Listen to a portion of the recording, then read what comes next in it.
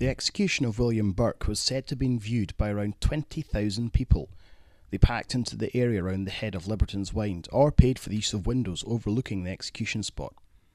Execution of criminals wasn't a new thing to most of that crowd, but there was something special about this man. Even by the standards of the time, William Burke was a criminal with a difference. So why the outrage? And why are Burke and Hare remembered as body snatchers, something we don't have any evidence to say they even considered doing?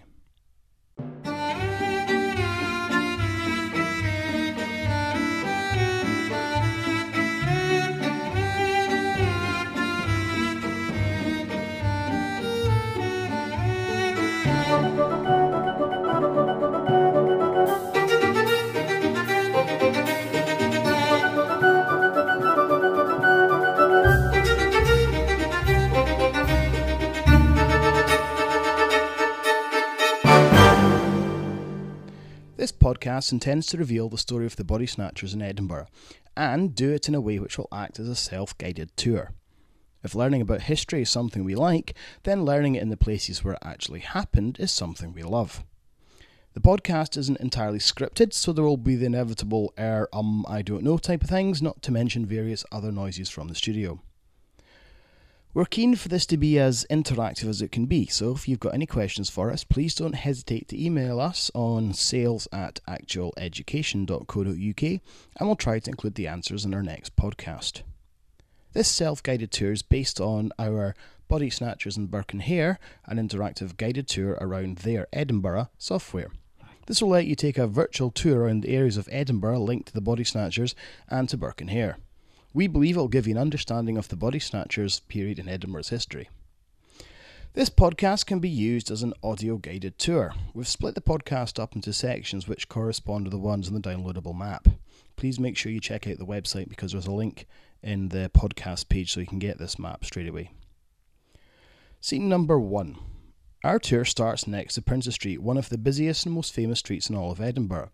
On the west side of Princes Street lie two churches, St John's and St Cuthbert's. St John's is right on the corner of Princes Street and Lothian Road. St Cuthbert's sits just behind this, and this is where we start our investigation of the body snatchers. One of the most obvious ways to deter body snatchers was to make it harder for them to get into the kirkyards in the first place. And when I talk about kirk, kirk is the traditional Scots word for a church, so a kirkyard is a churchyard or burial ground. The West Kirk simply increased the height of their walls, but this was only the first in their many attempts to increase security. St Cuthbert's is now known as St Cuthbert's, obviously, but in the past it used to be known as the West Kirk. And although when you're standing in the West Kirk, or St Cuthbert's, when you're standing in St Cuthbert's, you've got the throb of the traffic around you, the hum of all the cars and buses and thousands of people. I mean, Princes Street is a very busy street. Try and imagine it as it was 200 years ago. Just the new town had just been built. It was still a very quiet, very genteel area. The shops in Princes Street weren't shops, they were dwellings. This really was quite far removed from the hustle and bustle of the old town of Edinburgh. So, if you're in St Cuthbert's, look closely at the stonework in the section of wall next to the castle. Particular corner, the notes are included in the other side of the map, you can see. And if you look closely at the stonework, you can see the walls being raised by a few feet. A very simple, very primitive attempt by the early church people to make sure that body snatchers had a slightly harder time in getting into the kirkyard. So just what was the effect? Well, in March 1742, we know in the poor Portsburg area of town, a mean and ugly group of people stormed the Westport Gateway and seized the Portsburg Drum. Beating it as they move, their numbers swell and the city is close to being in their hands. For a body's been found in the house next to that of Martin Eccles, a surgeon. Alexander Baxter been buried in the old West Kirk, and the mob wanted revenge for whatever had gone on there, and as far as they was concerned, there was something very foul. This was a truly despicable time in old Edinburgh. This was a truly despicable crime. Body snatchers, resurrection men, corpse lifters, sushi lifters, the many different names all brought a feeling of disgust and anger to the people of Edinburgh. Edinburgh was famous, or should that be infamous, for its mob.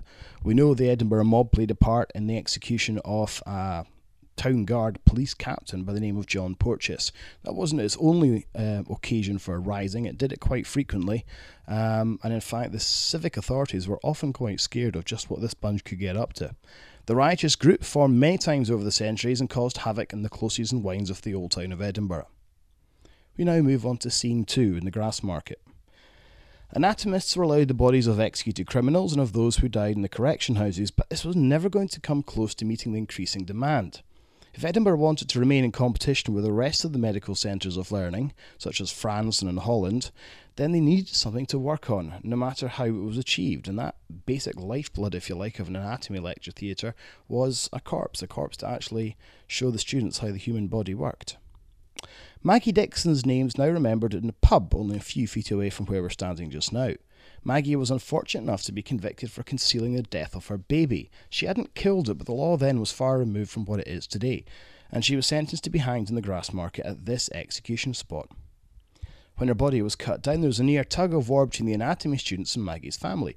Students were technically in the right. She was an executed criminal, but we can only imagine the rage that her family felt at their attempts to take her corpse. But there's an interesting twist to this tale, and a reason why a local public house isn't simply named after somebody that was executed, and that is Maggie wasn't actually dead. We don't know if the tug-of-war somehow stirred her, or more likely that the pronunciation of death had been made too hastily, but we do know that Maggie came back to Edinburgh and lived a long life. Her family didn't actually find this out until they were on their way to the borders. Quite what they thought about this, I just don't know, but it was a bit of a bonus. When they brought her back to Edinburgh, there was obviously a bit of head-scratching by the civic authorities, but death had been pronounced, and therefore the law had been done, so anything else was, I suppose, an act of God, or grace of God. Scene 3, Greyfriars Kirkyard. In 1678, one of the earliest incidences of grave robbing in Edinburgh may well have occurred here. The Shaws were a family of travelling people, or gypsies in those days, who'd planned to meet with another family in order to fight another two families. It all seems to be highly organised, but it wasn't quite as well organised as they wanted, because the plans went awry and the Shaws ended up killing their would-be allies. They were sentenced to death and executed. The bodies were laid to rest somewhere in Greyfriars. They were poor people, they were executed criminals, so there's not a marker for them today. The peculiar thing is that the next day the body of the youngest Shaw was found to be missing. Now, this could have meant that one of two things had happened. Either the fresh corpse had been too tempting for a medical student or a body snatcher, or the youngster hadn't been dead when he was buried. This wasn't uncommon.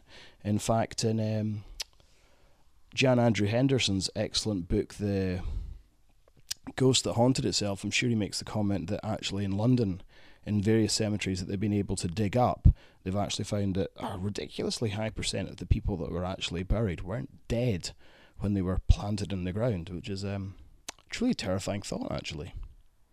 Scene number 4 is also in Greyfriars Kirkyard, and this is the tomb of Gilbert Primrose, one of the very earliest anatomists, and a man whose skills helped put Edinburgh right at the forefront of medical advancement. We'll explore more than one part of Greyfriars, and with good reason. It really is linked to this body-snatching story. If we move our way slightly up past the archway that signifies a hole in the Flodden wall, then we eventually come to Alexander Monro. Now, this tomb is to commemorate 2, sometimes 3 people, and I'll explain what I mean by that. Monro was an early lecturer in anatomy, and Alexander Monro had a son who followed in his footsteps, also became head of anatomy, also called Alexander Monro. The joke was that the original man used his own set of notes, which were all very exciting. The son borrowed his dad's set of notes when he was lecturing, and it wasn't quite such an interesting experience. And then Alexander Monro, the son, he had his own son, also called Alexander Monro, and also an anatomist, and he was supposed to have used his grandfather's notes, and by this time they were getting a little bit old. Not quite such a popular man. The interesting thing about Monro Tertius, that's the third one, who's actually not buried here. It's only the father and the grandfather that are buried here. But Monro Tertius was the man who did the autopsy, if you like, or the dissection on William Burke. And he was also a firm rival of Dr. Robert Knox, who was the man who William Burke and William Hare actually sold their corpses to. So quite important for both the body snatching story and also the Burke and Hare story, which we'll look at next episode. So if we get on to scene number 6, there were many different methods which were used by friends and families to prevent the bodies of their loved ones ending up in a slab in a lecture theatre. Some were extreme if fairly ineffective. Spring guns, landmines, booby-trapped graves, they were all used. Guards were hired, but of course you needed to have a certain amount of cash to hire people. And if you're slightly poorer, then you just basically had to sit in the graveyard and undertake a watch. Now, this didn't have to go on indefinitely. The whole important part about bodies was the bodies needed to be in really good condition. So after a wee while, the bodies would begin to go off and they wouldn't be of any interest to the anatomists. And in grave fires, we have a fine example of something called a mort safe. Now, mort safes changed in how they were actually used. Some mort safes were big cages which you could move with a block and tackle and be positioned over a grave until the body had decayed. And of course, you would pay for the privilege of this. But this one here, if you look at it very carefully, it's quite different from this. It's now tied together, or chained together, but you can actually see that it almost looks like a set of doors on the ground. If you look at each of the four corners, you'll notice there's a hinge not very far away from it. And in the middle, the two large doors, if you like, actually aren't connected. And that's because when this would have been used, we reckon that the bodies would have been buried in here. The mort safe wouldn't have been moved, so you just open the top of the mort safe up, the bodies would be put inside, close it down again, chain it together, and then when the bodies became a little bit too decayed, then they could be buried somewhere else in the kirkyard. It's quite a unique item in Edinburgh graveyards to have a mort safe like this. There are slightly different ones. If you come to Collington Kirkyard, then they have a very ominous looking mort safe, which is basically just a big iron coffin shaped thing that you'd put bodies into. So if we now move on to scene number 7, we're now in the old town of Edinburgh, right in the Royal Mile, in the High Street section of the Royal Mile. If we now move to 1751, what's now called New Assembly Close. Originally this was known as Fairlie's Close. In this close lived two neighbours, Helen Torrance and Jean Waldie. Torrance was offered the body of a dead child to an anatomy student, but he turned her down. Eventually and tragically, the anatomy student thought better of his rash decision and sought out Torrance. Jean was no longer able to give them exactly the child that she'd offered them, but she had good ideas as to where she was going to get somebody else. And this is where we change from looking at a simple body snatching crime to looking at one of murder. And of course, this is what the difference between Burke and Hare and your average body snatcher was. Burke and Hare, we don't know, we don't have any evidence that they ever snatched a body out of the ground. We know they killed people. Well, it's the same with Torrance and Waldie. They did exactly the same thing. Janet Johnson, the wife of a sedan chair carrier, which is a kind of a chair that you'd carry around, the old-fashioned form of a taxi, she happened to visit Waldie and Torrance and was soon being offered increasingly large quantities of alcohol. And alcohol abuse in the old town of Edinburgh wasn't an uncommon thing. Now, at this point, the drunk mother had been totally unaware that Waldie had left the soiree and was now heading down to Johnson's house in Stephen Law's Close, which is part of our tour. New Assembly Close, you can't actually get into it, it's fenced off, but you can go right down Stephen Law's Close, and it really does have this kind of eerie, old town, dark, misty, and kind of sombre atmosphere to it. So she went into the house, she picked up John Dallas, who was this very, very sickly child, the sickly child of Janet Johnson. 9-year-old was hoisted up into Waldie's arms and taken back to her lodgings in Fairlie's Close. The original plan was to let in the cold night air, which would spell the end for the disease-ridden child. He was deaf, unable to talk, rarely left the house. This was a really bad combination for him to be picked up by somebody he didn't know, for the outside temperature to be taking its toll. Whilst he was having all this happening to him, his mother continued her inebriated state somewhere else in the Close. And at this time, John was murdered. Murdering someone to sell the body was something of a skill, however. You couldn't just go at it with a knife or very obviously strangle the person, because you had to remember that this body would then be laid out in an anatomy theatre. And although the chances are that most anatomists would still want the corpse, there was such demand for these anatomists to have the corpse, nobody wanted to know that they'd broken the law, and nobody wanted to step down the path of eventually being accused of having a hand in the murder. It was bad enough having the body, but this was even worse. Murdering somebody to sell the body was something of a skill, as we said. You couldn't do any types of stabbing or anything like that. It was likely that the unfortunate John was suffocated before his body was sold to the students. What happened next is a little bit unclear. We're not too sure what the next part of the story was, but what we do know was that the medical students were panicked at some point. Poor John's corpse, complete with a very anatomical slice in his abdomen, was found somewhere down Old Liberton's Wynd.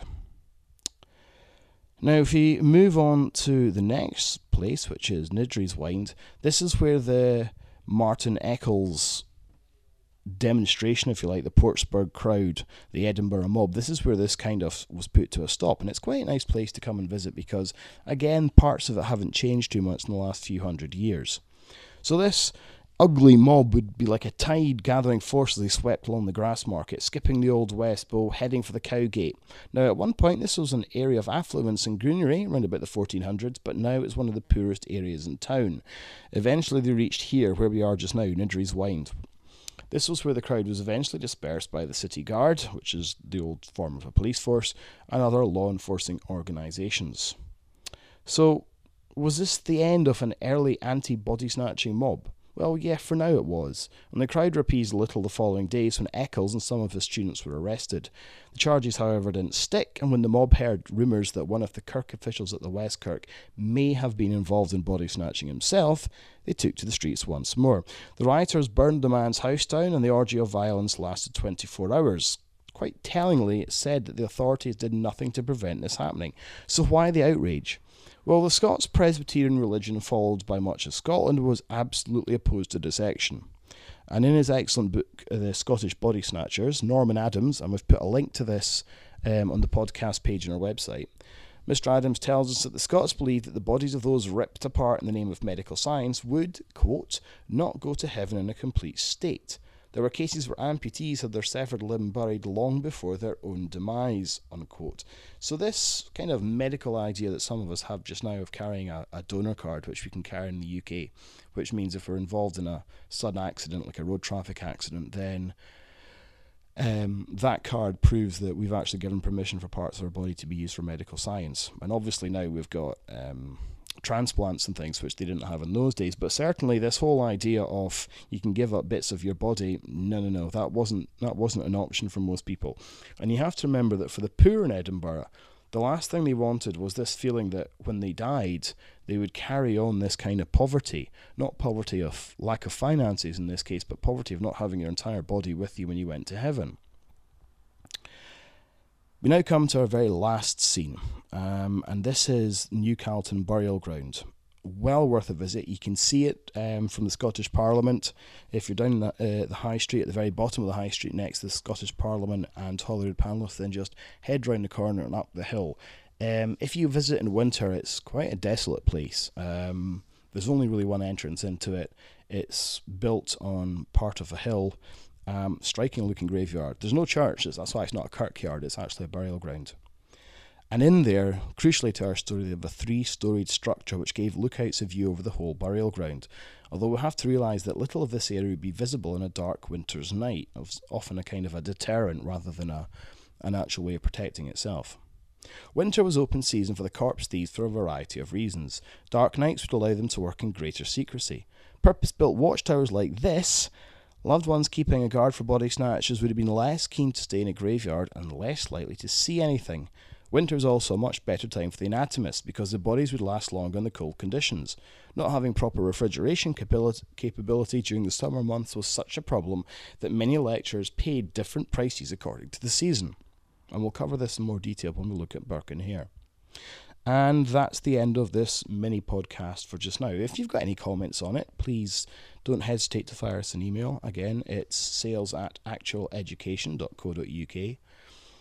I suppose we could have made this just a little bit more polished, edited various bits and bobs out, but I really want to get these stories out to you.